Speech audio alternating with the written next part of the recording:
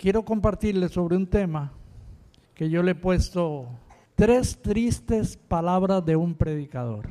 3 tristes palabras de un predicador. Martín Lutero se casó con un libro de la Biblia, con una carta del apóstol Pablo, y esa carta fue la carta de Gálatas. Martín Lutero decía que Gálatas era su esposa. Cuando yo leo el libro de Gálatas, yo lo encuentro un libro muy fuerte, pero con muchas verdades. En el capítulo 5, en el verso 7, Pablo dice 3 tristes palabras. Y le escribe a los Gálatas con mucho dolor y le dice: vosotros corríais bien. Vosotros corríais bien. Y digo que son 3 tristes palabras porque los que somos predicadores saben el dolor que hay en un pastor, en un predicador, ver la gente correr bien y ver la gente cómo empieza a tomar otros caminos, a veces muy sutiles. Y tengo que decirles, hermanos, que con mucho dolor yo les puedo contar 1, 2, 3, 4, 5, 10, 20 historias de las cuales deben haber salido de mi boca. Ellos corrían bien.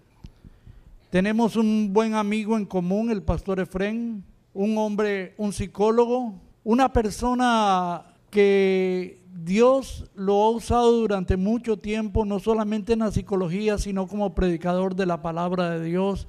Amigo de años nuestro, del pastor Efrén y mío, que en ese momento se declaró agnóstico. Pastor él también, en su momento dado, y ha salido a la luz pública y ha dejado un sabor de enemistad con la fe. Y podríamos decir, el pastor Efrén y yo, que lo conocemos, y algunos de ustedes que lo conocen, no hagan gimnasia mental, por favor, porque pueden fallar. Podríamos decir, él corría bien. Él corría bien.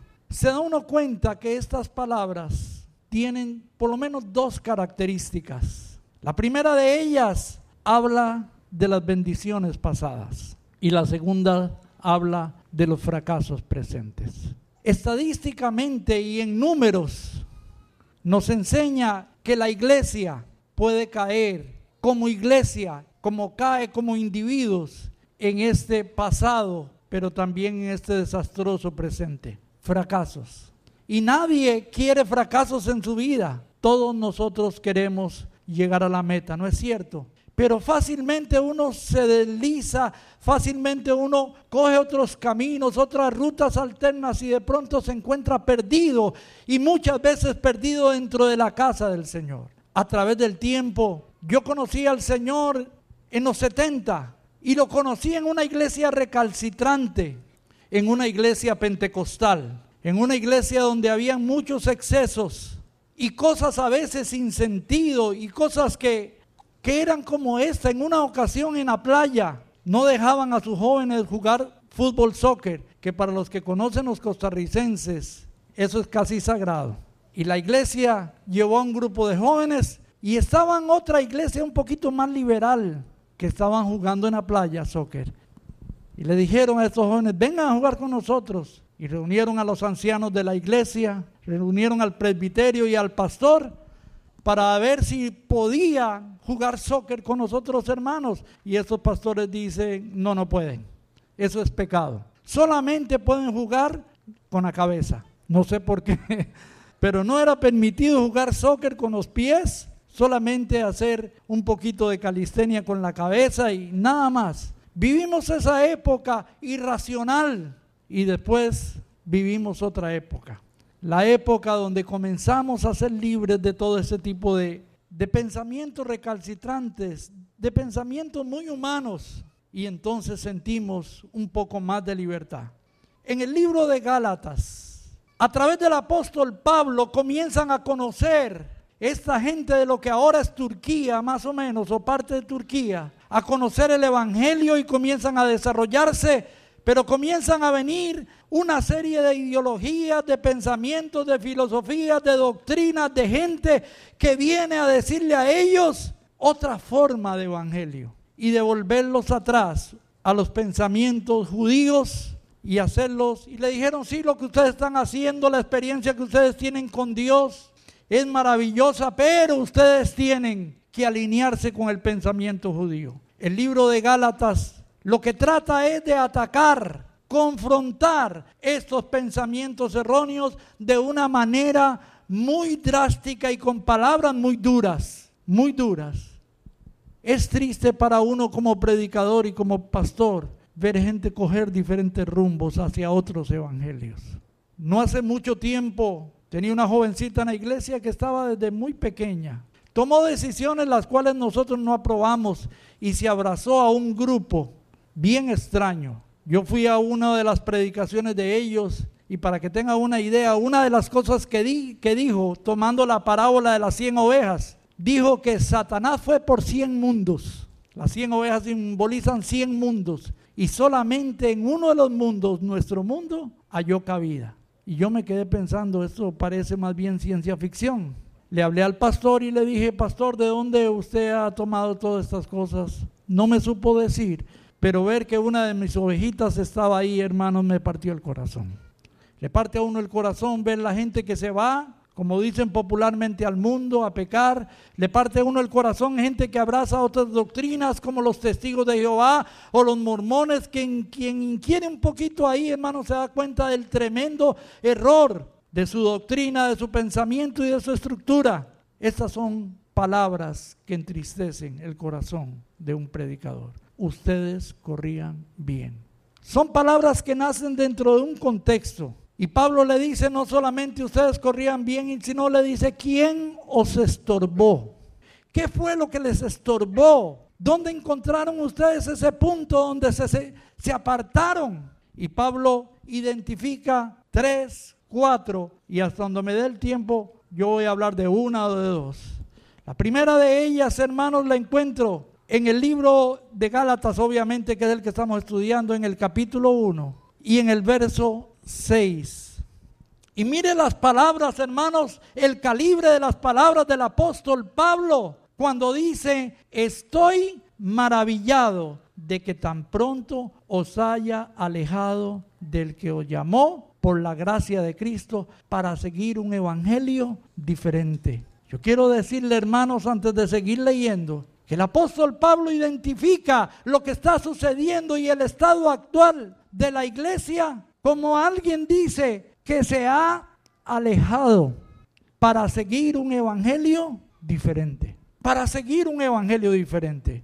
Y Pablo dice, no es que haya otro evangelio, sino que algunos os perturban y quieren pervertir el evangelio de Cristo. Las palabras son rudas, ¿cierto? Usa palabras muy fuertes, hermanos. Usa la palabra perturbar, pervertir, apartarse, alejarse. Y el tema, como lo vamos a ver en los siguientes versos, Pablo dice, no es que haya otro evangelio, sino que algunos os perturban y quieren pervertir el evangelio de Cristo. Mas si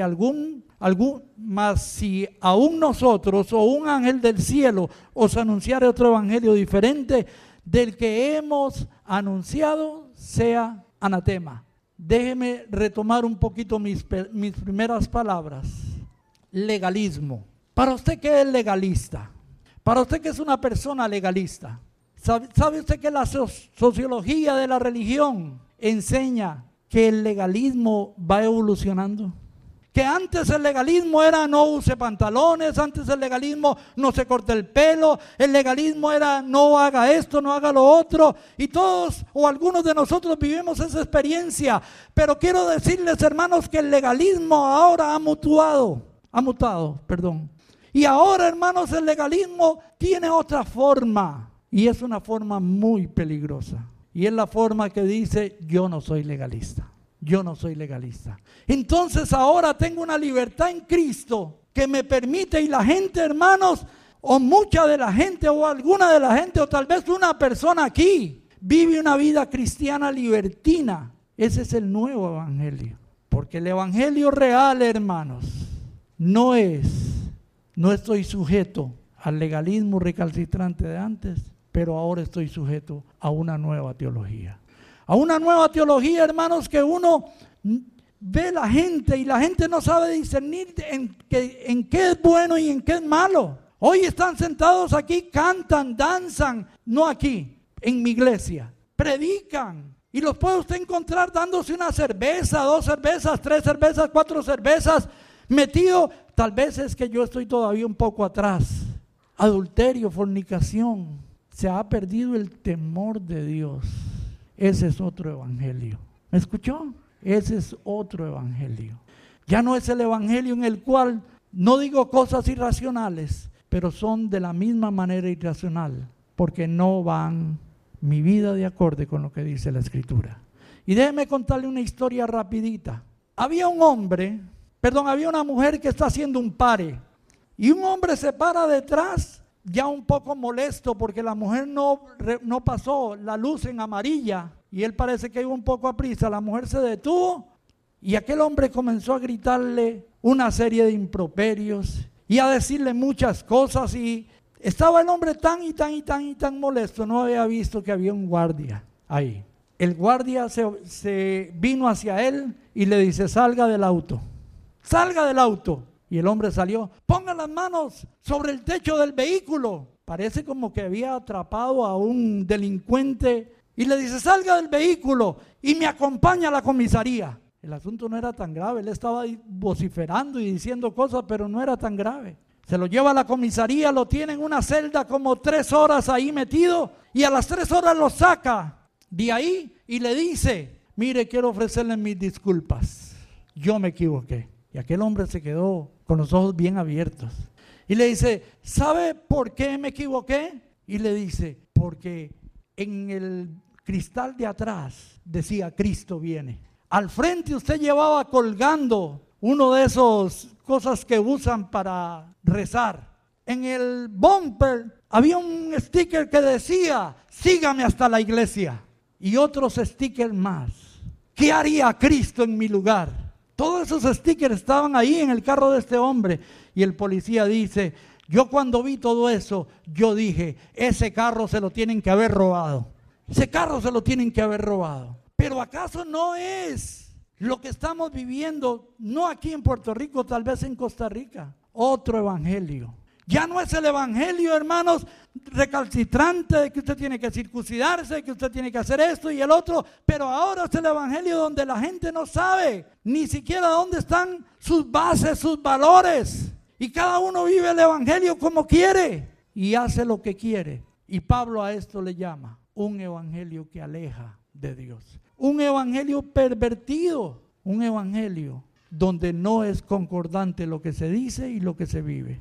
Pero Pablo dice: mas si aún nosotros o un ángel os anuncia otro evangelio diferente del que os hemos anunciado, sea anatema. Otra palabra gruesa, porque si usted lee otras versiones, ¿sabe qué es lo que dice el apóstol Pablo aquí en otras versiones? Sea sujeto a maldición. Mucha gente se acerca a otra y le dice: no, las cosas no es como usted la está pensando. Y no estamos hablando de gente exógena de la iglesia, gente de afuera de la iglesia. No estamos gente dentro de la iglesia, no, es que mira, las cosas no son tan así. Otro evangelio. Predicadores, hermanos, que con su sarcasmo ridiculizan la santidad, que con su sarcasmo se burlan de lo que es correcto. Pero lo peor de esto, hermanos, es que alardean de tener la sana doctrina. Les estorbó los falsos maestros, las falsas predicaciones, las falsas filosofías. Tenemos un acceso, hermanos, ilimitado a los pensamientos de grandes pensadores griegos y chinos y de muchos lugares de muchos años. Y uno ve a los hermanos posteando pensamientos que cuando uno se sienta a analizarlos, uno dice: esto no es lo que dice la palabra de Dios, esto no es lo que dice Cristo, esto no es lo que dice la Escritura, esto lo dicen los filósofos. Y no porque sean muy famosos, no porque sea Platón, no porque sea Confucio, no porque sea esto o el otro, hermano. Ni siquiera usted puede pensar, hermanos, que porque alguien escribió un libro que es un bestseller, usted puede confiar en eso. Martín Lutero dijo: sola Escritura. Sola Escritura. Entonces el primer tropiezo, hermanos, que Pablo señala es que se está predicando otro evangelio. Y Pablo dice: si alguien viene con esto, con otro evangelio. Y miren, hermano, lo que les están predicando es que vuelvan al judaísmo, algunos principios del judaísmo. No estamos hablando de algo tan dramático. No, hermanos, pero Pablo dice, el que tal haga, el que anuncie tal cosa, sea sujeto a maldición. Sea sujeto a maldición. Ahora, hay cosas interesantes. Pablo dice en uno de los versos, hermanos, en otra versión, no salgo de mi asombro. Hay que ver con qué rapidez ustedes han desertado. ¿Es Pablo tan trágico? No, hermanos. Es que si yo tomo esta botella y usted le digo, tome esta botella. Primero, me imagino que aquí se deben recoger algunas botellas medias vacías, como esta, o medias llenas, como la quiera llamar. Y casi que ninguno de ustedes, a no ser de una emergencia, usted tomaría una botella de ahí y se la que fuera de otra persona y se la toma. Si yo le dijera, esta botella tiene 99.9% de pureza, tiene apenas un 0.1% de materia fecal, ninguno de ustedes la tomaría. El evangelio debe ser puro, hermanos, y cualquier cosa la contamina con drasticidad. Ahora encuentro a Pablo diciendo, ¿qué fue lo que se estorbó? Los estorbó fueron los falsos maestros. Pablo identifica a los falsos maestros como gente que estaba interesada, no en ganar a los perdidos, pero sí estaban interesados en ganar adeptos para ellos. Perturbaban a los que habían ya confiado. De una manera y de otra, hermanos, a través de diferentes vehículos, cualquier cosa que perturbe o cualquier cosa que te contamine este evangelio, no importa de quién venga y de dónde venga, debemos tenerlo en mucho cuidado, porque esto nos va a alejar de Dios. Pablo lo dice así, no lo digo yo, porque Pablo dice también en otra versión, me asombra que tan pronto estén dejando ustedes a quien los llamó por la gracia para pasar a otro evangelio. Otra versión dice, Dios los llamó a ustedes por medio de Cristo y les mostró su amor. Por eso, casi no puedo creer que en tan poco tiempo hayan dejado de obedecer a Dios. Es que es serio, y Pablo le da este tono, le da este color de tanta seriedad. Alguien se puede decirle, mire Pablo, si circuncidan o no, eso no es nada. No, en el mismo libro de Gálatas, Pablo llama a Pedro y lo confronta y le dice, no, usted está confundiendo las cosas. Imagínese, Pablo a Pedro, usted está confundiendo las cosas. Usted viene y está con los gentiles y les habla de la gracia, pero por allá va con los judíos y se sienta y come con ellos. Oye, hermanos, falsos maestros, falsos predicadores. No todo lo que se diga en la televisión, no porque usted ve, hermanos, las tremendas mega iglesias y los miles y miles de personas, no todo lo que dicen los predicadores, que son estrellas a veces más que siervos de Dios, están en lo correcto. Tenemos que ser como los de Berea, confirmar en las escrituras, confirmar en las escrituras. Entonces, hermanos, ese lenguaje fuerte que Pablo usa, falsos maestros, algunos pervierten, sean anatemas o sean sujetos a maldición, la naturaleza de la falsa enseñanza, una mezcla de la ley con la gracia, en este caso, pero una mezcla del evangelio puro con el libertinaje, con los conceptos humanos, con los pensamientos. Mire, hermanos, hace mucho tiempo yo vengo exhortando, hermanos, a los que sirven en la iglesia que yo pastoreo es una iglesia pequeña, y haciendo una conciencia, hermanos, que no puedes servir a Dios, no te puedes parar al frente y tratar de dirigir al pueblo si tu vida no es recta delante de Dios. Ese es otro evangelio. Ese es otro evangelio. Entonces esta es la primera, hermanos, acepción que hace el libro, y la más importante, un nuevo legalismo. Y los legalismos en todo tiempo se caracterizan por muchas cosas, pero una, la principal: yo tengo la verdad. Yo tengo la verdad. Y casi que somos los únicos. Yo recuerdo en aquel tiempo, en los 70, por allá, por donde yo vivo, en los 70 nos sentíamos muy orgullosos de ser pentecostales, de tener la sana doctrina. La segunda cosa que identifico yo, hermanos, que son cosas secundarias, pero yo identifico que les estorbaba a los Gálatas, hermanos, eran sus relaciones, el pleito que había entre ellos. Tan es así, hermanos, que en un momento dado, Pablo le dice en el capítulo 5, verso 15, pero si os mordéis y os coméis unos a otros, mirad que también no os consumáis unos a otros. Estamos hablando, hermanos, de 3 palabras, 3 tristes palabras de un predicador. ¿Quién? Vosotros caminabais bien. Vosotros ibais bien. ¿Quién os estorbó? Ahora encuentro aquí, hermanos, algo que Pablo identifica también que les está estorbando a ellos. Y es algo que tenemos nosotros que identificar en la vida de nuestras iglesias. Yo admiro mucho esta congregación y todos los grupos de trabajo que tienen y toda la organización que tienen, hermanos. Y como seres humanos somos muy proclives, como dicen en mi tierra, a jalar agua para nuestros molinos.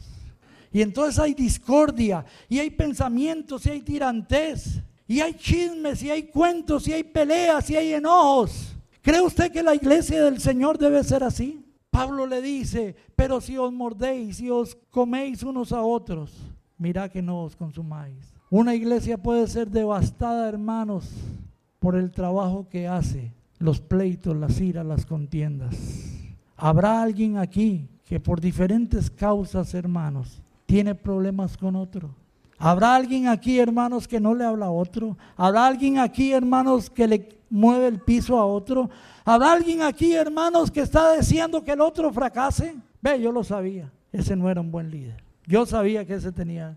Mire, hermanos, estamos trabajando por una misma razón, por una misma causa. No porque mi grupito crezca y tenga relevancia dentro de la iglesia, sino para que el nombre de Cristo sea glorificado en Arecibo y todo el mundo conozca que Jesucristo es el Señor, para gloria de Dios Padre. Eso es lo que estamos haciendo. Si ustedes prosperan aquí, hermanos, en Arecibo, yo también prospero en Costa Rica. El reino de Dios se extiende.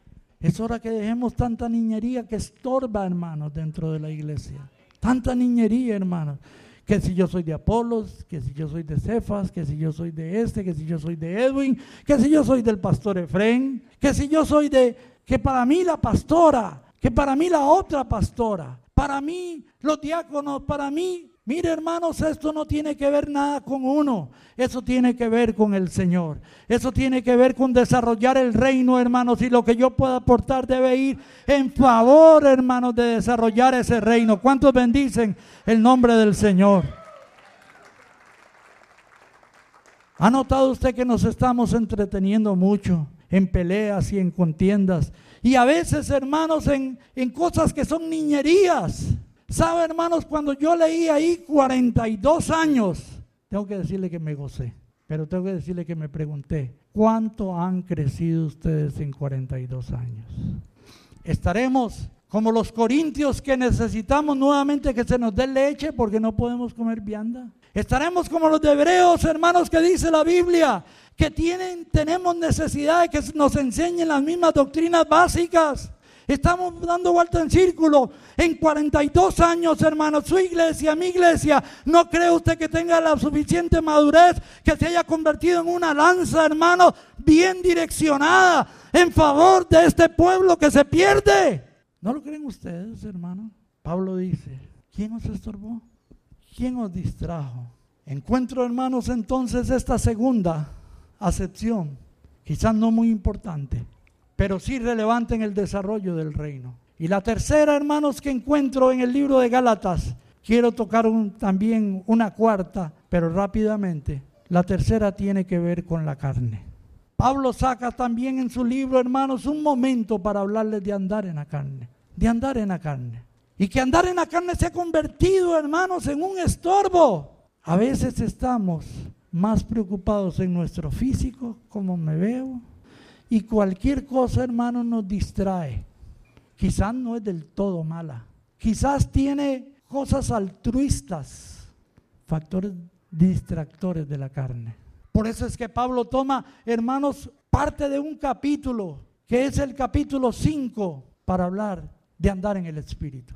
Una de las cosas, hermanos, que estando en Costa Rica, Dios puso en mi corazón, para mí primeramente, es que a veces oramos en Costa Rica. Mire, hermanos, las emisoras de radio se unen todos los días a las 12 mediodía. Un montón de emisoras de radio, hermanos, para orar por un avivamiento. Aquí está Francela y Cristian que se deben haber dado cuenta, hermano. Orar por un avivamiento en Costa Rica.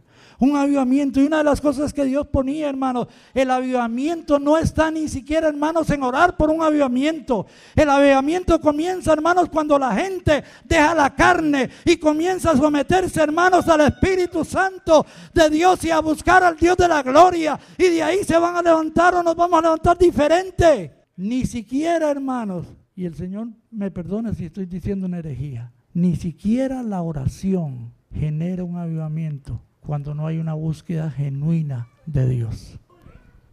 ¿Escuchó?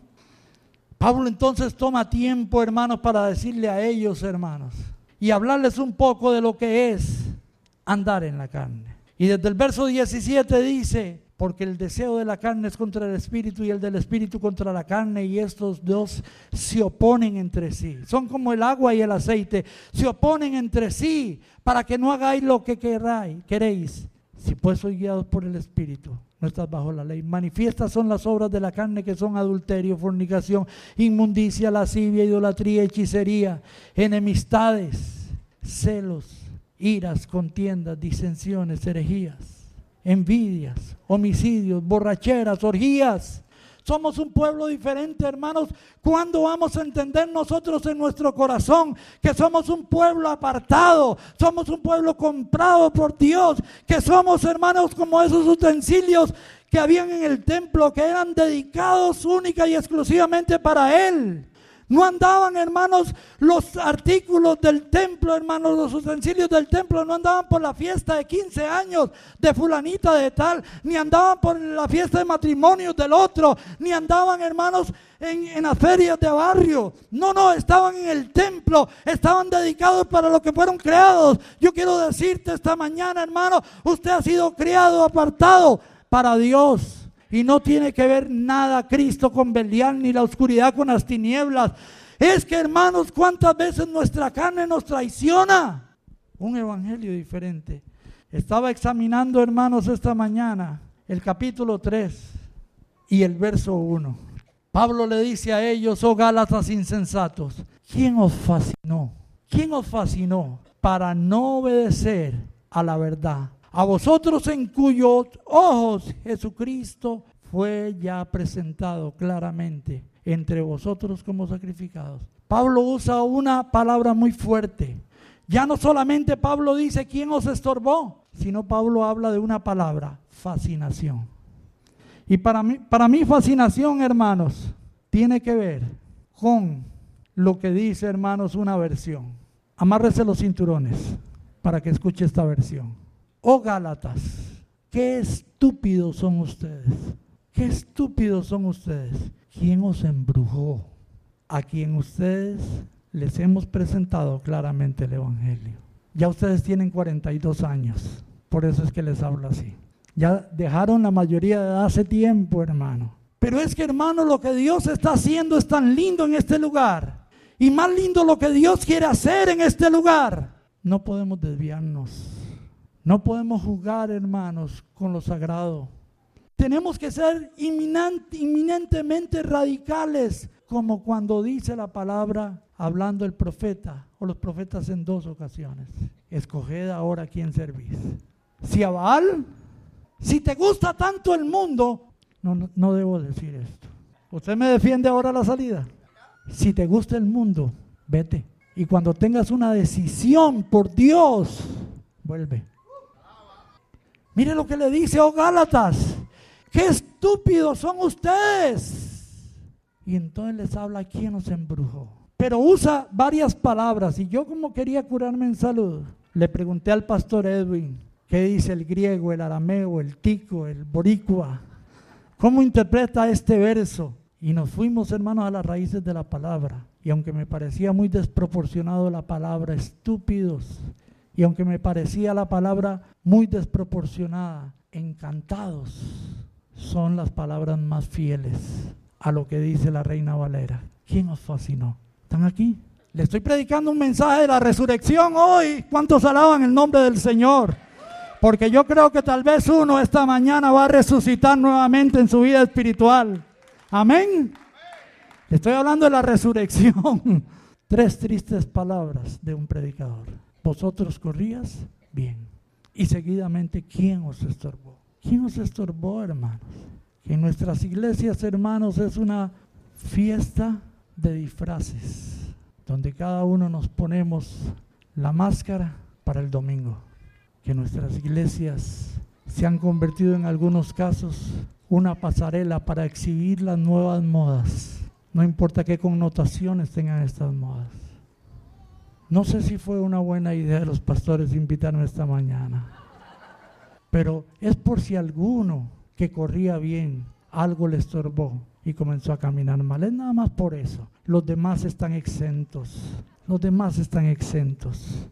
Oh Gálatas insensatos, ¿quién os fascinó para no obedecer a la verdad? Es que, hermano, en este mundo donde los que son más recalcitrantes se burlan de los que son más liberales, y los más liberales dicen esos son cementerios, esos son sepulcros blanqueados, y aquellos dicen nosotros tenemos la sana doctrina, y nosotros decimos tenemos la sana doctrina, porque aquí todo el mundo es liberal, porque aquí todo el mundo hace lo que quiera, porque aquí todo el mundo simple y sencillamente espera que un día que suene la trompeta, ahí para arriba el Señor lo va a ir limpiando. Pero déjeme decirle algo, hermanos, que suena duro en estos tiempos. Sin santidad nadie verá al Señor. Un verso más y termino. Diga gracias a Dios. Algunos lo dijeron, hermanos. Gracias por su sinceridad. El apóstol Pablo enseña también, hermanos, muy claramente, y dice, si ustedes creen ser algo, no siendo nada, a sí mismo se engaña. El engaño, el desapego de nuestra propia realidad. Y mire, hermanos, no importa si usted es hábil en la labor de impresionar, de vender una imagen. No importa, hermanos, si usted es un experto. Si usted se ve como los hermanos de de David, grande, fuerte, como el candidato para ser el próximo pastor de esta iglesia, tengo una noticia para usted. El que te escudriña desde el corazón. La palabra de Dios dice, y hablando el apóstol Pablo de algo que tal vez está intrínseco ahí, hermanos, en la vida de la iglesia como un estorbo, de gente que se cree mucho. Ah, pastor, yo soy fundador de esta iglesia. Yo tengo los 42 años. Si hubieran sido 50, tengo los 50, pero los 42 yo los tengo. Y yo aquí, y yo acá, yo exijo y hablo por mis derechos. Mira, hermanos, hay gente que pretende ser mucho sin ser nada. Dice la palabra de Dios, no lo digo yo, que si nosotros creemos ser algo sin ser nada, nos engañamos. Podríamos decir, no aquí, allá en Costa Rica. La iglesia está llena de engañados. Que creen porque brincan, saltan, oran, que creen que porque predican, porque cantan. Lo ve uno mucho, hermanos, o en alguna buena medida con los músicos. Los músicos que están en la iglesia, hermanos, prácticamente han estado conmigo siempre. Algunos desde chiquitos. Teníamos uno, hermanos, que empezó con la guitarra y se hizo, hermanos, súper hábil de la guitarra. Y una de las cosas que yo he oído en ese tipo de personas es, el resto del grupo no está a mi nivel.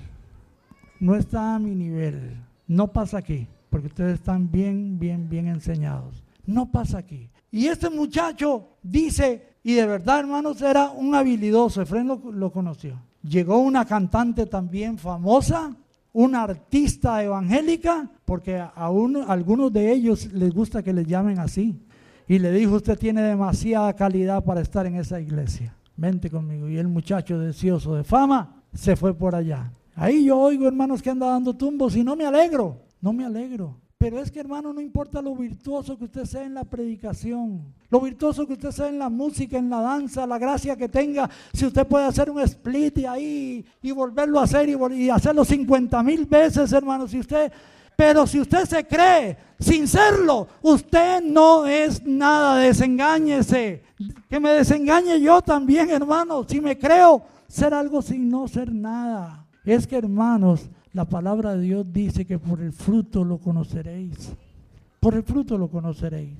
4 estorbos ahí en el libro de Gálatas. Número 1, falsos maestros, falsas enseñanzas. Número 2, Estorbos, hermanos, que tienen que ver puramente con los pleitos. Estorbos que tienen que ver también, nos enseña la Escritura, con las obras de la carne. Una iglesia carnal, un individuo carnal. Y número 4, de la gente que se cree que son y no son. Ni siquiera, escúcheme, ni siquiera porque usted ore mucho, usted puede gloriarse de eso. Pablo da una recomendación: si alguno se gloríe, gloríese en el Señor. Gloríese en el Señor.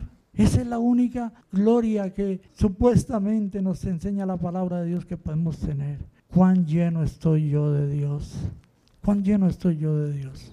Qué triste es para los pastores, para los predicadores, mirar a la iglesia y decir: un día ustedes corrían bien. Un día ustedes corrían bien. Qué triste sentarse frente a un hermano de la iglesia y decirle: hermano, ¿qué pasó contigo? Usted corría bien. ¿Qué lo estorbó? ¿Qué lo estorbó? ¿Qué lo fascinó? ¿Qué lo fascinó? Y me hubiera gustado contar con más tiempo para hablar de esta palabra fascinación o embrujamiento, que es otro de los términos que se usa. ¿Quién nos fascinó? Qué triste es para todo predicador sentarse frente a alguien y decirle: usted corría bien, usted corría bien. Esta mañana he puesto una palabra porque les dije que cuando el Evangelio llegó a Galacia, a una región de Turquía, encontró buena tierra. Yo no conozco esas regiones, pero por lo que he oído de Éfeso, lo que quedan son ruinas. Turquía, si no mal sé, un país paganizado por completo en manos de los musulmanes. Lo que le quiero decir con esto es un mensaje muy claro. Hoy por la mañana yo me puse esta camisa, me la empecé a abotonar y me aseguré que empezara bien, porque si no iba a terminar mal. Me iba a sobrar un botón y a faltar un ojal, ¿cierto? Yo quiero decirle a alguna persona esta mañana, a una que sea, que empezó corriendo bien y se dio al estorbo, se dio a la fascinación. Quiero decirle: tú no terminas bien, porque lo que mal empieza, mal termina. Señor, te damos muchas gracias por tu palabra, Señor, que siempre trae bendición a nuestras almas, a nuestras vidas, Señor. Señor, permítenos como líderes, como pastores, Señor, a tener la alegría, Señor, de un día cuando tú nos llames, decir como tú, Señor: las ovejas que me diste, ninguna se ha perdido, Señor. Ayúdanos, Señor, a que cuando tú nos llames, Señor, haber tenido nosotros la capacidad de haber transmitido el Evangelio de verdad, pero dale capacidad a todos estos, Señor, a entender y vivir el Evangelio de verdad, que no es un Evangelio, Señor, con los antiguos legalismos, Señor, pero tampoco es un Evangelio con los nuevos legalismos, Señor.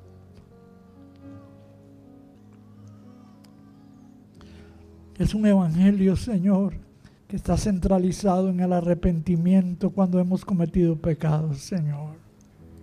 Que está centrado en la santidad, Señor, y en la pureza. Que está centrado, Señor, en la verdad de las Escrituras, no interpretadas, Señor, someramente, ni ligeramente, Señor, sino profundamente en lo que quiso decir tú principalmente y los autores que escribieron, Señor. Que ninguno de los que nos has dado, Señor, se pierdan por causa de que abrazaron un evangelio y se fueron, o abrazaron otro evangelio y se quedaron, Señor. Es tiempo de buscar la santidad, iglesia, personal, no colectiva. Estar atento a las demandas del Señor a cada uno personalmente. Y no vivir por el criado ajeno, porque el criado ajeno se levanta o se cae. Señor, yo corro el riesgo también, Señor, de estar corriendo bien. Pero que un día alguien me diga: usted corría bien. Que la gloria pasada, Señor, no sea la vergüenza de hoy, Señor. Mira en nuestras almas y en nuestra vida, Señor, si su palabra ha perdido la efectividad, Señor, ha perdido la importancia.